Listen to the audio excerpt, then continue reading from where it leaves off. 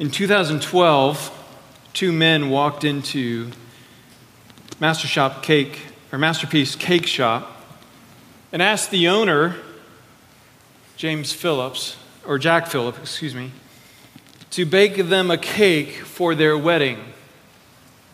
He respectfully declined, citing that it went against his religious convictions. Well, these two men went to the American Civil Liberties Union, who, on their behalf, filed a complaint to the Colorado Civil Rights Commission. A year and a half later, a judge handed down the decision that indeed Jack Phillips had violated the law by discriminating against these two men, and they ordered him to, quote, cease and desist from discriminating, unquote, against gay couples. Well, to make a very long legal story short, 5 years later in 2018, the United States Supreme Court, in a decision of 7-2, decided in favor of Jack Phillips. But this was not a victory for religious freedom. Rather than making the ruling about religious freedom, their ruling was solely on the basis that the Colorado commissioners, quote, showed elements of clear and impermissible hostility, unquote, toward Jack Phillips's beliefs. In other words, the previous rulings were wrong not because they violated his religious beliefs, but because they were motivated by religious animus.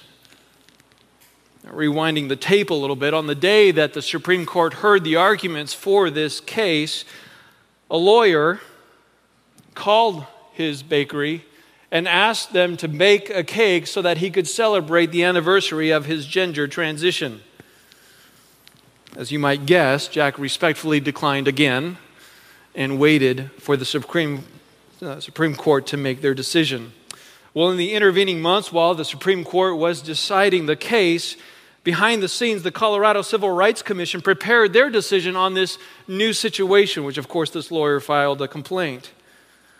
So after the Supreme Court handed down their decision in favor of Jack Phillips, the Colorado Civil Rights Commission once again cited him for violating the law. In addition, this particular lawyer filed 3 consecutive lawsuits against Jack Phillips personally. The first one failed, the second one was dropped by a judge, and the third one was in the process of the legal system. The Alliance Defending Freedom filed a lawsuit against the state of Colorado on behalf of Jack Phillips, citing that they were discriminating, that the state itself was discriminating against him and against his religious beliefs. That was toward the end of 2018, coming into 2019. And earlier this year, really in the spring and summer, the lawyer agreed to drop his case against Jack Phillips if the ADF would drop theirs against the state. I can only guess that the lawyer saw the writing on the wall, that this was not going to end in his favor and for the favor of their movement. Well, in the process of almost 8 years of legal battles, Jack Phillips lost almost half of his business in terms of revenue, in terms of employees. He received death threats, his shop was repeatedly vandalized, and he received innumerable abusive phone calls.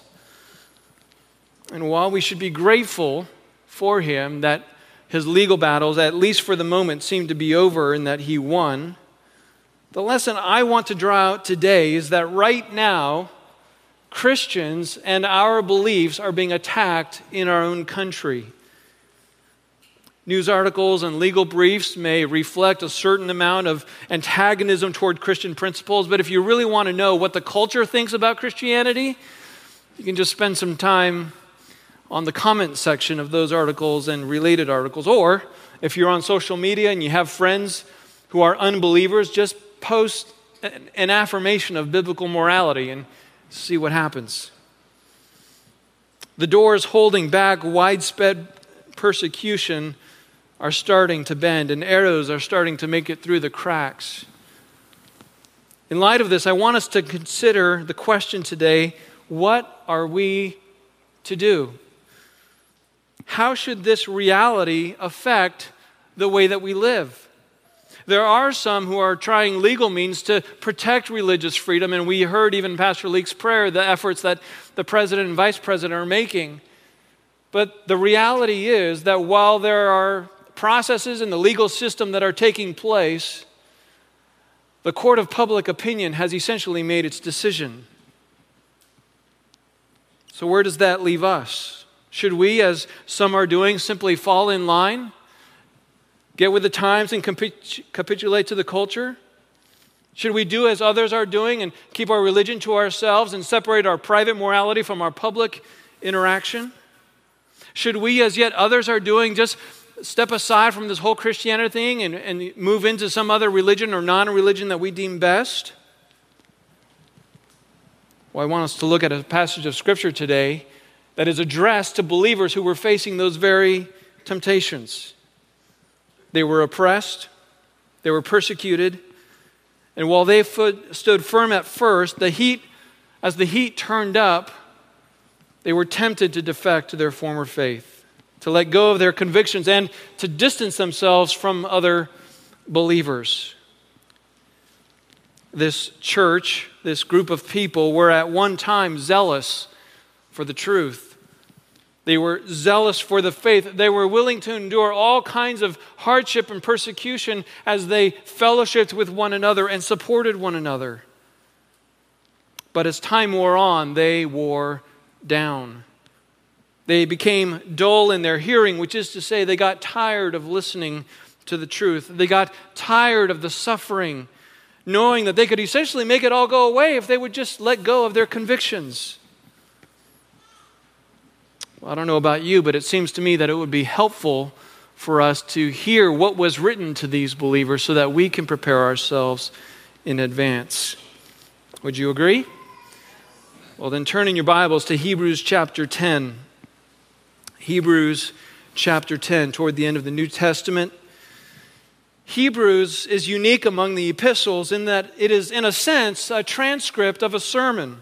And what makes this sermon so compelling is that it is kind of like a cobweb. And as all of the points and the principles and the applications are laid down, they intersect with one another and strengthen the whole. And in our text, which is Hebrews chapter 10, verses 19 to 25, verses 19 and 20, 19 to 21, are a summary of the two main points that the author, the preacher, if you will, has been making from chapter 7 up to this point. And then verses 22 to 25 are three specific applications of how we are to respond to these truths. So follow along as I read Hebrews chapter 10, verses 19 to 25. Therefore, brethren, since we have confidence to enter the holy place by the blood of Jesus, by a new and living way, which he inaugurated for us through the veil, that is, his flesh, and since we have a great priest over the house of God, let us draw near with a sincere heart in full assurance of faith, having our hearts sprinkled clean from an evil conscience and our bodies washed with pure water. Let us hold fast the confession of our hope without wavering, for he who promised is faithful. And let us consider how to stimulate one another to love and good deeds, not forsaking our own assembling together, as is the habit of some, but encouraging one another, and all the more as you see the day drawing near. What the author communicates here, and what we need to know, is how to respond in the face of opposition and persecution. And the answer in a sentence is this: in the face of difficulty, we are to remember our privileges and pursue faithfulness. The title for this message is The Privileges and the Pursuits of the Purified. If you have put your faith in Christ, you are purified. And the author here reminds us of two extraordinary privileges and three vital pursuits. So let's begin by remembering our privileges. The first privilege is that we are privileged to enter the presence of God. we are privileged to enter the presence of God. Look at verse 19 and 20. Therefore, brethren, since we have confidence to enter the holy place by the blood of Jesus, by a new and living way which he inaugurated for us through the veil that is his flesh. The author uses Jewish temple language here to say that we have the privilege of entering into the presence of God. If you turn back a page or two to chapter 9, we're reminded of what access to God's holy and special presence was like for nearly 1,500 years. Look at verses 1 to 3 of chapter 9. Now, even the first covenant had regulations of divine worship and the earthly sanctuary. For there was a tabernacle prepared, the outer one, in which were the lampstand and the table of the sacred bread. This is called the holy place. Behind the second veil there was a tabernacle which is called the Holy of Holies. From the time of the wilderness wandering all the way up to 70 A.D., the Jewish people had a center of worship. That is, a place where you would go to worship God. If you wanted to worship God, you had to go there. It wasn't just the place of corporate worship, it was the place of worship, period. For a few hundred years, it was a portable tent, which he describes here. And then Solomon built the temple, which was destroyed, rebuilt, and then rebuilt again. In front of the tabernacle was a courtyard, and in that courtyard is where the priests would offer their sacrifices on the altar, and only Jews were allowed into that courtyard.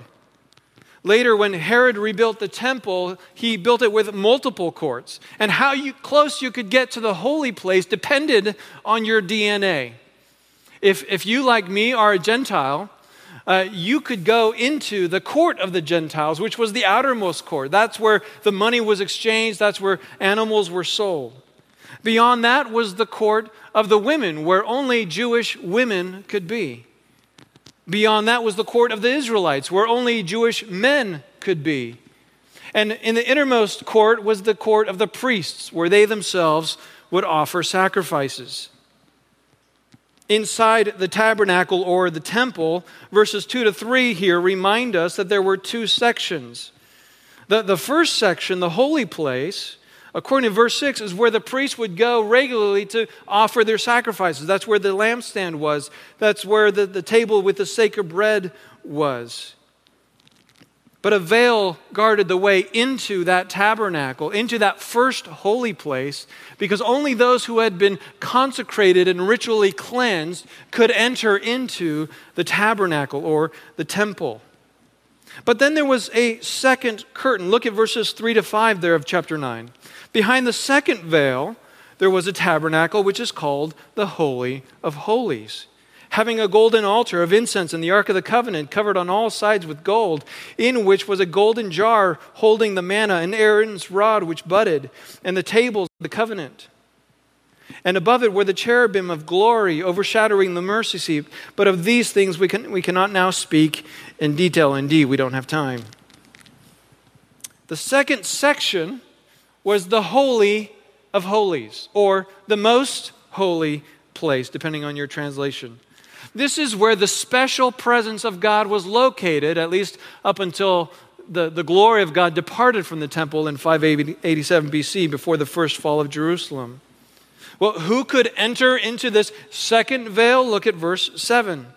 But into the second, only the high priest enters once a year, and not without taking blood, which he offers for himself and for the sins of the people committed in ignorance. Under the Old Covenant, to say that access to God's presence was exclusive is an understatement. If you, like me, were a Gentile, we wouldn't even have a chance to get close. The only way you had the ability to get into that special presence of God was to be not only a Levite, but a high priest. And the high priest had to be of the lineage of Aaron. And the high priest was not just any of the sons of Aaron, but those who were chosen year by year, really by lot, by a casting of the dice. And even then, even if you were the high priest, you could only go once a year. And you only went for one or really two purposes.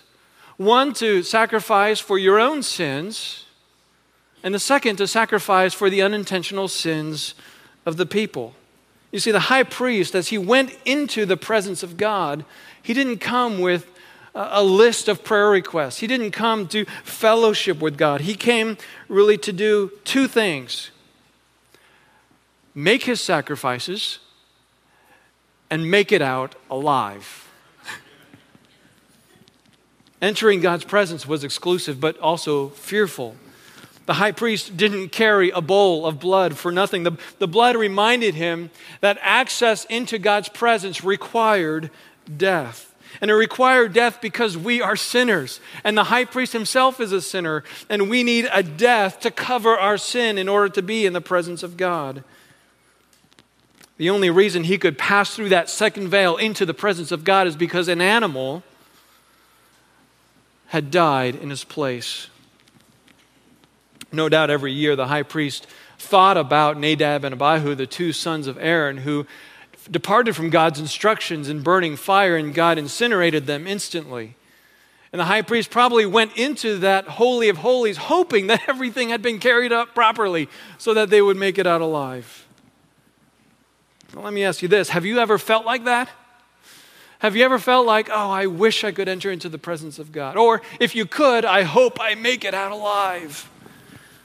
Probably not. But why? Why have you never felt like that? Why is it that we can enter God's presence without any fear, and in fact, with confidence? Well, the answer is certainly not found in you or me. It's not in our goodness. It's not in our righteousness. Nor is the answer, as some suppose, found in the fact that, or in the idea that God has changed his mind. That God himself felt, this is really boring. I only get to spend time with someone once a year. I'm going to loosen the requirements. No, not at all. God did not change his mind and remove the requirements to enter his presence. There is only one reason you and I can enter into the presence of God, and his name is? Jesus. That's right, Jesus. Look again at Hebrews 10, 19 and 20. Therefore, brethren, since we have confidence to enter the holy place by the blood of Jesus, by a new and living way, which he inaugurated for us through the veil that is his flesh. What is it about Jesus that enables us to have confident access to God's presence? He lists two things here. Number one, we enter by the blood of Jesus. And number two, we enter by a new and living way that he opened for us through his flesh. Look closer, though, at verse 19. Notice that he doesn't say we enter with the blood of Jesus, but rather by the blood of Jesus. To enter with the blood of Jesus is as if we were sacrificing him over and over and over again. And that is, in fact, what the theology of the Catholic Mass is. But we don't enter with his blood, we enter by his blood. Here's what it means to enter by the blood of Jesus. Just let your eyes look up to verses 12 to 14 of chapter 10. But he, having offered one sacrifice for sins for all time, sat down at the right hand of God, waiting from that time onward until his enemies be made a footstool for his feet. For by one offering he has perfected for all time those who are being sanctified. Understand that while God instituted the sacrificial and the priestly system to limit access to him, in truth, it wasn't that system that prevented access to him. His system, the sacrificial and priestly system, actually enabled access to him. What limited access to God was our own sin. And it was the all-sufficient blood of Jesus that finally removed our sin, giving us free and confident access to God. This means that if you're here and you are not a Christian, you do not have access to God's presence. He won't listen to your prayers.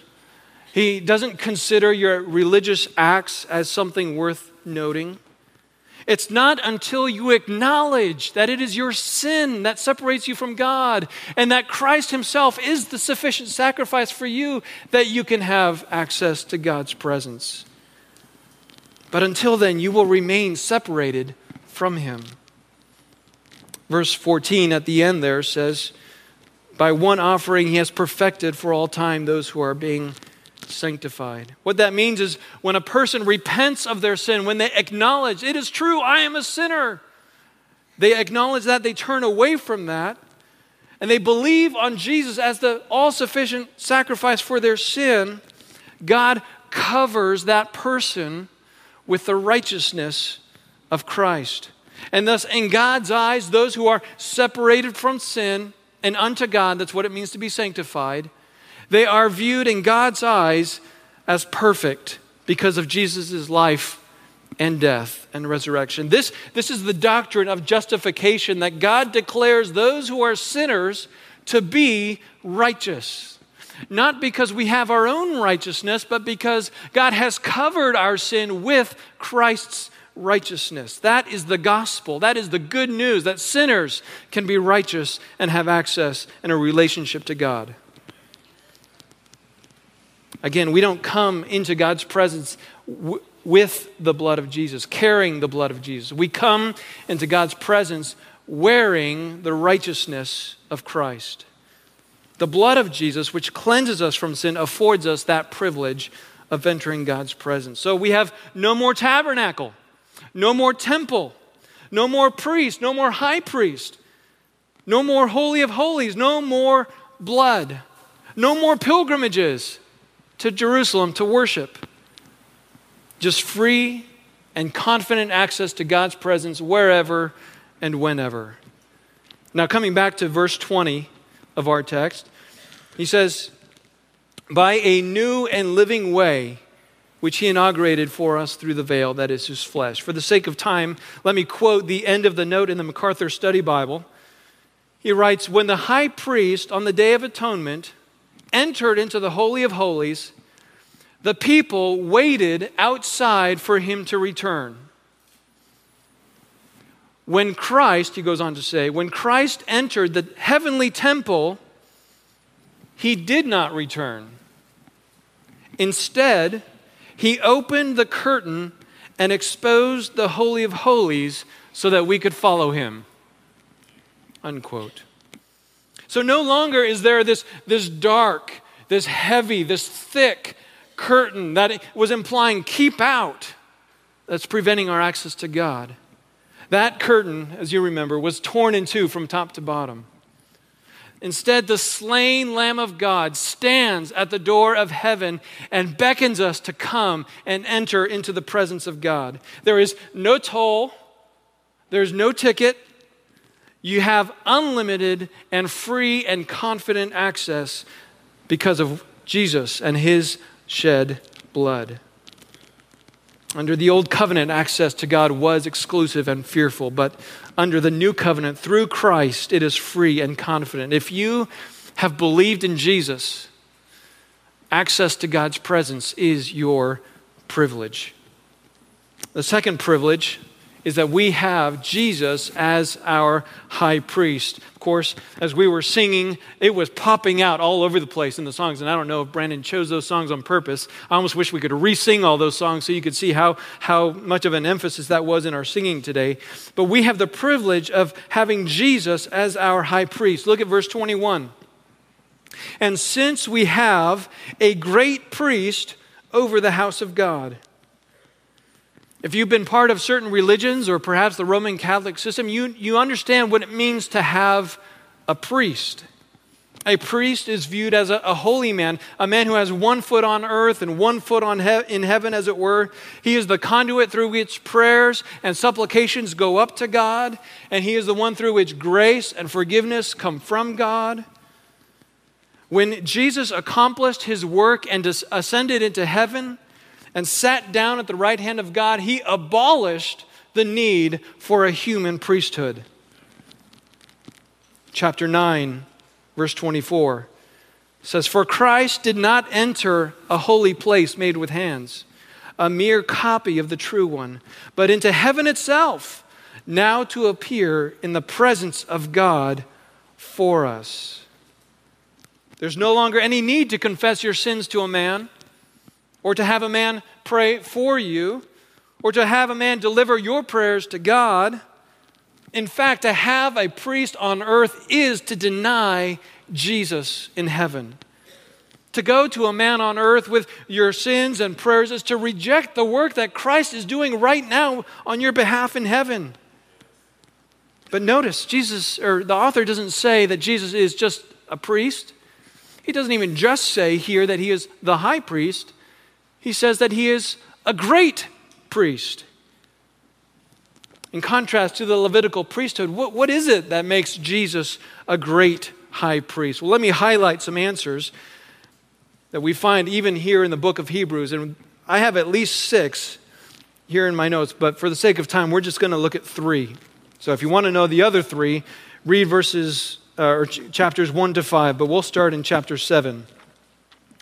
In chapter 7, verses 23 and 24, the author writes, "The former priest," talking about the Levitical priesthood, "on the one hand, the former priests existed in greater numbers because they were prevented by death from continuing. But Jesus, on the other hand, because he continues forever, holds his priesthood permanently." Jesus is the great high priest because he never dies. There is no turnover in the priesthood of heaven. There's no one who can replace him because he never retires. In chapter 8, verse 6, we read this, "Therefore, finding fault with them, he says," finding fault with the Levitical priests, "Behold, the days are coming, says the Lord, when I will effect a new covenant with the house of Israel and with the house of Judah, not like the covenant I made with their fathers on the day when I took them by the hand to lead them out of the land of Egypt, for they did not continue in my covenant." Verse 10, "For this is my covenant that I will make over the house of Israel after those days, says the Lord. I will put my laws in their minds, I will write them on their hearts, and I will be their God. They shall be my people. They shall not teach everyone his fellow citizen and everyone his brother, saying, 'Know the Lord,' for all will know me." I just realized I'm reading verses 8 to 11. I should have read verse 6. "But he has obtained," verse 6, "a more excellent ministry." We just read about that ministry. "By as much as he is also the mediator of a better covenant, which has been enacted on better promises." The promises that I read, verses 8 to 11 and going on to verse 12, are the better covenant, the better promises that Christ has. Jesus is the greatest priest because he presides over a better covenant. He can say more than simply, "Your sins are forgiven. Until next time." He can say more than, "Someday a Messiah will come." No, Jesus is the Messiah of the new covenant. And he gives life and freedom and forgiveness and grace. He gives us the new heart and the new spirit. And he teaches us and so much more. He is the great high priest. In chapter 9, verse 28, we read this, "So Christ also, having been offered once to bear the sins of many, will appear a second time for salvation without reference to sin to those who eagerly wait for him." Jesus is the greatest priest because he only had to make one sacrifice. And all the sins, every last sin of anybody who has believed on him is wiped away.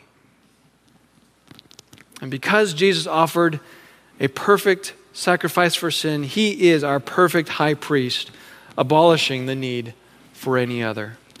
But it's not just his sacrifice that makes him such a great high priest. It is his life lived in the trenches of humanity. He felt the pangs of hunger and thirst. He knew what it was to lose family and friends. He experienced rejection and humiliation and persecution and sorrow. He experienced joys and laughter and satisfaction and passion. He experienced all of the highs and lows of life, all the while never giving in to temptation or sinning in any way. And so when we come to him, We're not coming to a man of the cloth who on the one hand understands our experience because he too is a sinner like us, but on the other hand can't really help us all that much because he sins just like we do. There's a limit to how much a human priest can help us, but Jesus stands as our great high priest, having experienced the extent of human suffering and pain and difficulty and joys and wonders of life, but also not having sinned. And thus he can give us grace. He can give us help. He can give us power to live for him. My friends, it is a comfort to know that Jesus is aware of our suffering, is it not? Because he knows all things. But isn't it even more that the reason he can give us comfort is because he understands pain?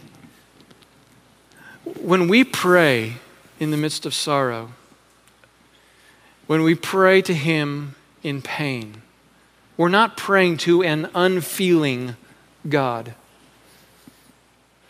We're praying to Jesus who experienced the full extent of physical suffering.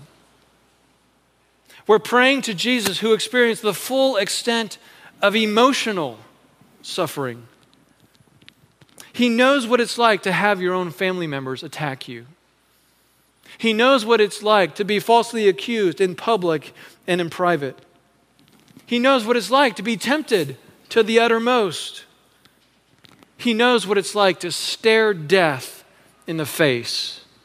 And he, more than any human who has ever lived, knows what it's like to be abandoned by God. And as a result, he is merciful and he gives us sufficient grace.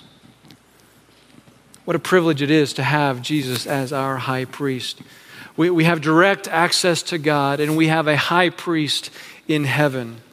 These are our two privileges. And as the saying goes, with great privilege comes great responsibility. So the author of Hebrews now draws a straight line between those two privileges and three vital pursuits. Because we have access to God and because we have Jesus as our high priest, we should pursue three things. Number one, we should pursue the Lord with a firm faith. Look at verse 22. He writes, "Let us draw near with a sincere heart, in full assurance of faith, having our hearts sprinkled clean from an evil conscience and our bodies washed with pure water." What does it mean to draw near? Certainly, it's the opposite of running away. It's the opposite of living your life in rebellion against God when life gets difficult. Instead of isolating ourselves and stepping away from God, we are to draw near to him. We are to come under his protective wing, as it were. We are to come to him with our pain, with our confusion, with our sorrows, even with our complaints. We are to come near to him in prayer. But it also means that we are to come under his rule and abide by his precepts. It means that you live by faith in all that he has revealed. In chapter 11, verse 6, we read, "And without faith, it is impossible to please him. For he who comes to God must believe that he is, and that he is a rewarder of those who seek him." To draw near to God means not only that you intellectually assent to the fact of his existence, but that you exercise faith in his promises. It's what it means, as it says, to draw near with a sincere heart, in full assurance of faith. You come to him sincerely and with conviction that I know this is true. You don't come to him as a matter of religious formality. Oh, I know this is what I'm supposed to do.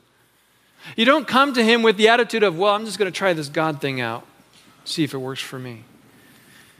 No, you run to him like a child runs to her daddy, knowing that he will embrace her and care for her and protect her. Why can we draw near to him fully assured?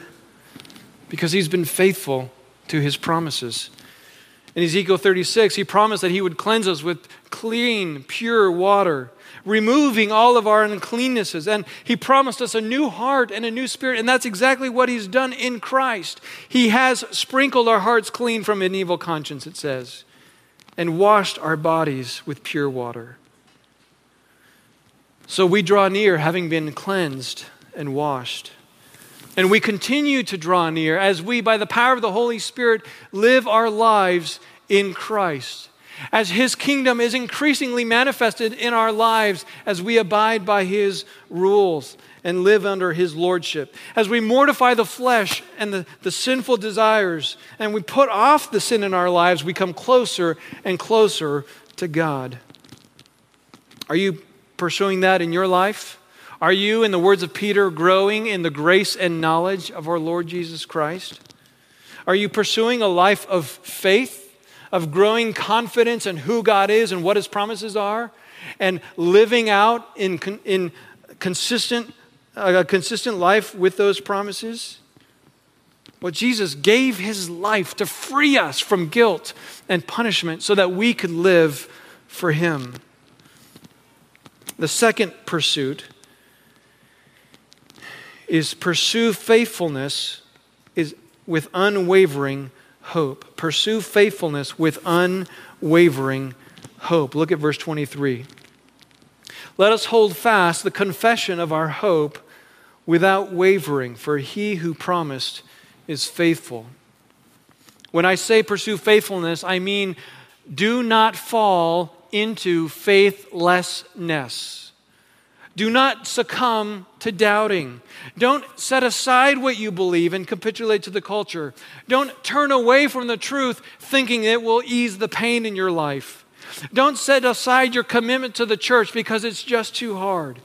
Hold on to what you believe without giving up or letting go. Hold fast to the confession of our hope means to refuse to let go of what you believe. From the first century of the church through today, believers have been given the option. Hold on to your belief in Christ or die a painful death.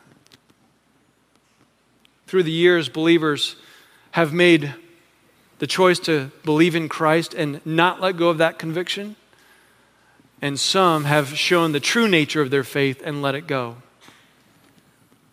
Those who held on have been exposed to cruel imprisonment, to wild beasts, to the sword, to burning at the stake, firing squads, guillotines, and all manner of torture and death.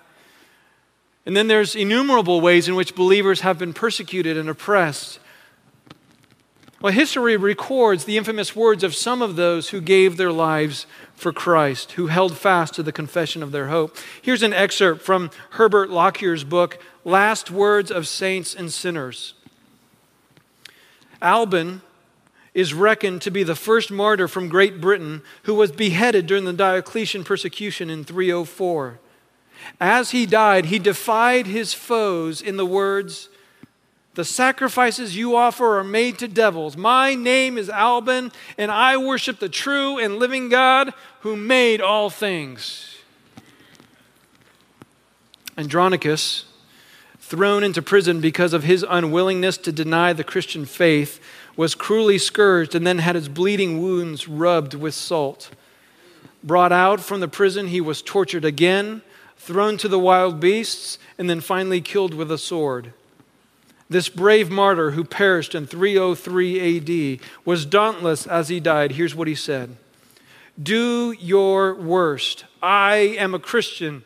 Christ is my help and supporter.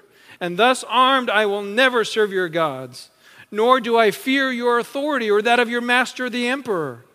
Commence your torments as soon as you please, and make use of every means that your malignity can invent. And you shall find that in the end, that I am not to be shaken from my resolution." Oh, to have courage like that. As I said, many have chosen the other route, to give up their faith, and their last words have not been recorded because they went off into the abyss. All that's worth noting about them is that Jesus said to them, "Depart from me, for I never knew you." Well, I don't know if any of us will face this decision. But we need to be ready not only to die for Christ, but also to live for Him. Yes, we need to be willing to give up our life for Him who gave up His life for us. But we also need to be willing to give up our reputation, to give up our status, our rank, our jobs, our possessions, our health, even our own families, for the sake of holding on to the confession of our hope. It's been said, if you displease God, it does not matter whom you please. But if you please God, it does not matter whom you displease. Why? Because it says in verse 23, He who promised is faithful. And He has promised that if you deny Him, He will deny you.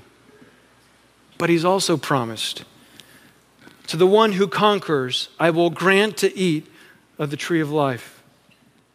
To the one who conquers will not be hurt by the second death. To the one who conquers and keeps his works until the end, he will have authority over nations. The one who conquers will be clothed in white garments, and their name will never be blotted out of the book of life. The one who overcomes will become a pillar in the temple of God, and the victorious one will be granted to sit with Him on His throne. Those are taken from God's promises to the churches of Revelation. In Christ, the promises of God are yes and amen. And according to Hebrews 6:19, His promises are a sure and steadfast anchor for the soul. So the faithfulness of God is the solid ground in which we can anchor our lives in the tempest. Beloved, no matter what trials come into your life, no matter what men say or threaten you with, no matter what challenges we face as a church, pursue faithfulness with unwavering hope, because He who promised is faithful. Finally, pursue fellowship with increasing commitment. Pursue fellowship with increasing commitment. Look at verse 24. And let us consider how to stimulate one another to love and good deeds. The first two pursuits are individual and personal. This one reminds us that we cannot live the Christian life on our own. You can hold fast to your convictions. You can draw near to God by yourself, but you cannot live the Christian life by yourself. Sure, there are some exceptions. Being the sole missionary in a foreign land would prevent you from fellowship. But in the vast majority of cases that we find ourselves in as believers, we must pursue fellowship with increasing commitment. Meeting together, of course, is not an end in itself. It is a means to an end. And that end, the purpose for meeting, is to stir one another up to love and good deeds. The word translated assembling together in verse 25 is rooted in the word synagogue. It speaks very specifically to gathering together for a sacred purpose, not just for social times and not just for entertainment, but for intentional, purposeful meetings together. And the verb stimulate in verse 24 is rather strong. It means to agitate, to provoke. And obviously, it means it in the best possible sense. We're not here to push each other's buttons, even though we might do that from time to time. We're here to provoke each other to grow, to encourage one another to love with greater commitment and to do greater acts of serving the Lord. When we gather together, it's not for the purpose of entertainment. Sure, we do that from time to time, but that's not the bulk of our time together. Our time together is meant for encouragement. Even here in this service, it's not to be spectators. It's to increase our love and good works together. In our individualistic and technological society, some might be tempted to think, well, why can't we just benefit from all of the online resources? There's so many faithful pastors, there's so many faithful writers and authors. Why can't we just receive our encouragement and our teaching from them? Well, as wonderful as it is to have unparalleled access to good teaching, we don't just need teaching. We need each other. When Christ saved us, He adopted us into His family. And when we join ourselves to a local church, we're agreeing together to live together as a family. In Hebrews chapter 3, verses 12 to 13, the author writes, "Take care, brethren, that there not be in any one of you an evil, unbelieving heart that falls away from the living God. But encourage one another day after day, as long as it is called today, so that none of you will be hardened by the deceitfulness of sin." Left to ourselves, every single one of us is easily self-deceived. We can be blind to our own weaknesses. We can be deceived to think that because we're gaining more knowledge, we're actually maturing in Christ. On our own, we can come up with strange interpretations, and without someone to correct us and guide us, we could go into all kinds of theological error. And without loving confrontation from others, we can become calloused to the sin in our own lives and become increasingly enslaved to sin. So we need each other to avoid self-deception. But we also need each other for positive reasons like strength and encouragement. Chapter 12, verse 1 says, "Therefore, since we have so great a cloud of witnesses surrounding us, let us also lay aside every encumbrance and the sin which so easily entangles us, and let us run the race with endurance that is set before us." The cloud of witnesses are those who've gone before us and have finished the race. They've encouraged us by their example to keep pressing on. In the context, he's referring to chapter 11, that hall of faith where he names 16 individuals and how they persevered in faith. And there's also innumerable others mentioned in that list who went through their own difficulties and their own hardship, yet they all finished the race well. And having finished the race, they stand in heaven reminding us it's possible because of Christ, and it's worth it. We need each other to remember that we're not alone. We need each other to be reminded of the gospel again and again. We need each other for wisdom and encouragement into our own particular struggles. We need each other for strength when we are weak. We need each other to see our blind spots. We need to bear one another's burdens. We need to equip one another for greater faithfulness and effectiveness. So we must pursue fellowship with increasing commitment and not neglect to meet together.